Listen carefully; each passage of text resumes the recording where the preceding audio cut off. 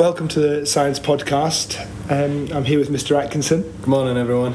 And we're here to talk about, misconceptions in science, things that aren't quite right this morning. So, Mr. Atkinson. That people think are right. It's amazing how many things people just say in society that people think are true and they're absolute rubbish. Yeah, there's no basis whatsoever. Like, for example, if you put dock leaves on a nettle sting, there's a neutralisation reaction there, but it isn't.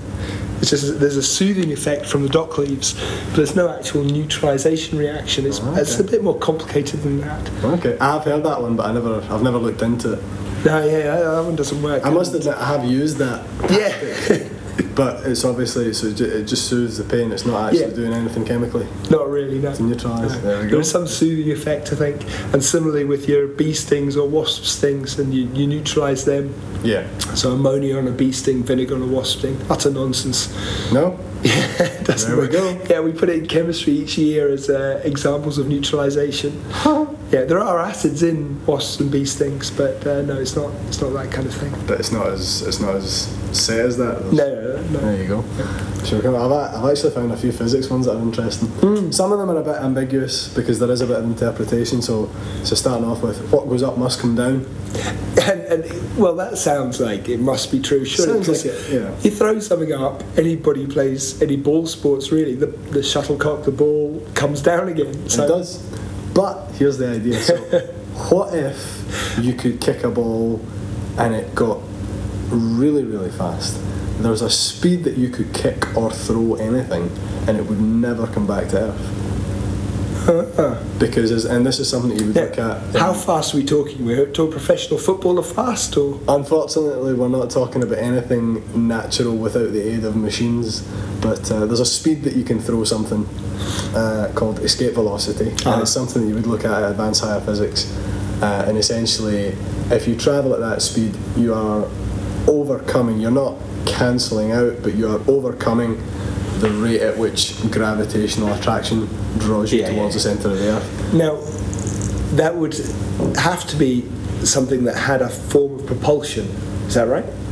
It couldn't slow down, could it? It'd have to keep going. So if it accelerates to the point where it's no longer in Earth's atmosphere, then there's nothing to slow it down. Yeah, there's no force that can slow it down. So as long as you get past all that, it'll just keep going. And that's the space station, for example, it doesn't need any propulsion to keep in its movement because it's already moving. It's constantly falling and missing the Earth. Constantly falling, but the rate that it falls toward, and when we say falls, it moves towards the centre of the Earth, that is not any larger than the rate that it moves around the Earth, so it stays at roughly the same height. You know, I think Douglas Adams, who wrote The Hitchhiker's Guide to the Galaxy, he talked about the secret of flying. Now, this is brilliant. I love his books. Don't fall? No, he says you throw yourself at the ground and miss. That's not bad. Which is pretty good, isn't it? I mean, please don't throw yourself at the ground from any height because you won't miss. Doesn't end well. No. Not unless you're in space to begin with. But it works out about 11.2 kilometres a second. It depends on the mass of the planet that you're attracted to and its radius, essentially how much stuff, quote unquote, there is in that object. Oh, that's fast. 11.2 kilometres per second. It's about from Falkirk to Glasgow in about 5 seconds. That's how fast. But there's 5 objects in the history of the space programme.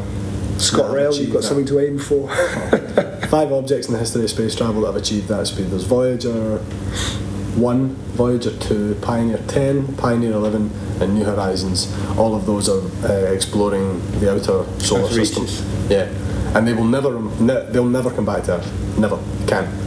So they went up, but they will never come down. Yeah, they're gone. That's it. They're gone. They're gone forever. Right, what else have we got? So I like... I've heard a lot of people talking about Polaris, the brightest star in the sky. You heard that one? No. So the North Star is not the brightest star in the sky. It's not even in the top 10. Do you know, I have heard that one. Yeah. Yes. It's not in the top 10. Really? Not in the top 10? Not in the top 20, 30. Polaris, which is the North Star, is the 49th brightest star in the sky. So then what, because that was the one used for navigation. Yep. So you'd find the brightest star, which would be the North Star, obviously not the North Star anymore. The brightest star in the sky is Sirius, by the way, after whom the character Sirius Black in Harry Potter. All those bad guys were named after stars Bellatrix Lestrange, she's another one. She was a star. So talking about, how did the North Star become to be the North Star, which people used ages ago for navigation when they were... So they obviously figured out that relative to what they were seeing over a period of time, it doesn't move, which is another falsity, because the North Star does actually move. It just so happens that it takes thousands and thousands of years for it to move to any sort of measurable degree. Yeah, so the resolution. There's lots of things about resolution, aren't there? So there's more. It's more or less in the one place. Right. But before that, it was another. Oh crikey, what was it called now? It'll come back to me. There was another star before that, thousands of years ago, which used to be the North Star. Right. Yeah. And in a couple of thousand years, it'll change to be something else, because it does move. There is precession. Right. So it's not always in the same place.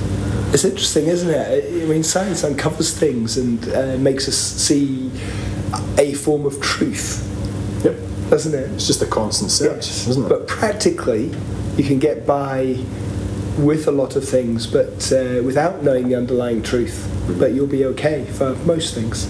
Because we're just a blip. We're just a blip. In that time scale. So is there anything else we should talk about in common usage that is not true?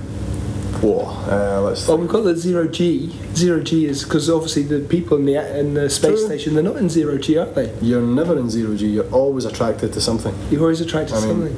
Even like what keeps the planet, like Uranus and the far edges of our solar system, that's still in orbit around the sun. So you wonder if there's a point either in our solar system that has the lowest G then, as close to 0G as possible, like getting as close to absolute zero, because you can never reach to absolute zero. No. When atoms, I think, collapse. The only thing that you could say with regards to experiencing 0G, there is in theory a position between objects where the net force is zero, and that's something else that you look at. Oh, that's a different thing, isn't it? Because obviously if you're between, then you've got an equal pull on each side. Exactly.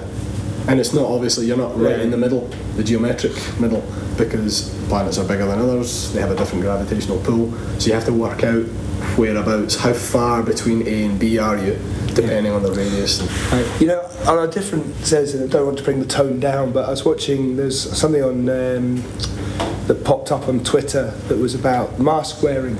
Oh, okay. So some renegades who were talking about you can't keep a fart in your trousers. And that was their argument for not wearing masks. Because basically a smell will go through fabric and diffuse. Yeah. Now, that seems to me astonishing that they'd use that as an argument against wearing a mask. You got any thoughts on that? You can see the parallels if you're talking about a gas here membrane. Yeah, the gas is coming through, but you think of a virus particle being much, much bigger than a smell. Well, this is it. Like the smell could be, for example, hydrogen sulfide, something like that. A very small molecule, a few atoms joined together, or maybe even longer, tens of atoms. But the virus particle, you think, is much, much bigger. And should it even go through the fabric, it's not going to travel very far. It's not going to diffuse through a room, as far as I'm aware.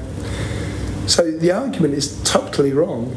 And because if we're sticking to that argument, if someone farts in the corner of a room, there's no guarantee that the person on the opposite corner can smell it. No. So there we go. So it's just, I did think it astonishing that the fact that it seems like a common sense argument, but is utterly rubbish. There might be other arguments against mask wearing, but I don't think that is one of them. That's just the Dunning-Kruger effect, isn't it? What? That's the Dunning-Kruger effect. The false confidence you get when you know little about something. Yes. And then as soon as you learn more, you start to realise, holy moly, there's so much I don't know about. Yes, and that's probably the most important thing about school, is to stimulate an interest in something that you want to learn more about it, because we can't teach everything. No. There's so much to the world.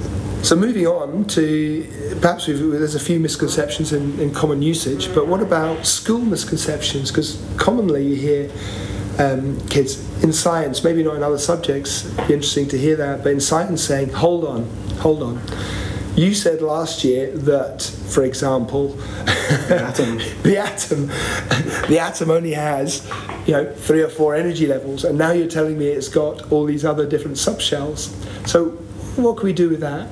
I think it comes to the acceptance that learning is a process that develops over the course of our lives, and we are not mentally mature enough at certain ages to go so deep. That is such a good way of putting it, isn't it? Well, thank you. It really is. Because another one, start small. Another one is the cell, a biological cell. So you have the animal cell as the nucleus, the cytoplasm, and the cell membrane, and then obviously, National 5 biology, higher biology gets incrementally more complicated as you add more features. Cytoplasm's just an ocean of loads of other stuff. But it's not really a lie, is it? We're not telling lies in the first few years, or a National 5 or higher. Whole truth. We're not telling the whole story, and that's one of the beautiful things about science is the story never ends. Max Planck famously was told not to go into physics because it's a dead subject. And he shouldn't. There's no more to learn in physics. And look how wrong that was. I mean, that's always just stuff to learn. Even like Peter Higgs, who only in the last couple of years got the Nobel Prize for what we call the Higgs boson. He came up with that idea decades ago. Yes. It's just the technology didn't exist to actually discover it. Kip Thorne, a guy who, again, in the last few years, Nobel Prize for discovering gravitational waves, came up with the theory years ago, but only now is the technology sufficient to discover these things. It's phenomenal, and that's another thing, isn't it? It's about people have to be receptive and ready for the right ideas in some cases. There could be a genius idea, but just at the wrong time. And look at Mendeleev. I mean, he didn't discover all the elements. No, he didn't. But he figured out, maybe something goes right there. Maybe something goes right there. Yeah. Okay, that's a good chat this morning. Very interesting. Thank you very much. And in typical fashion, that's only just the tip of the iceberg. There's so much more to learn. Yeah. Enjoy your learning, folks. Yes. Right, I'll chat to you later on. Cheers.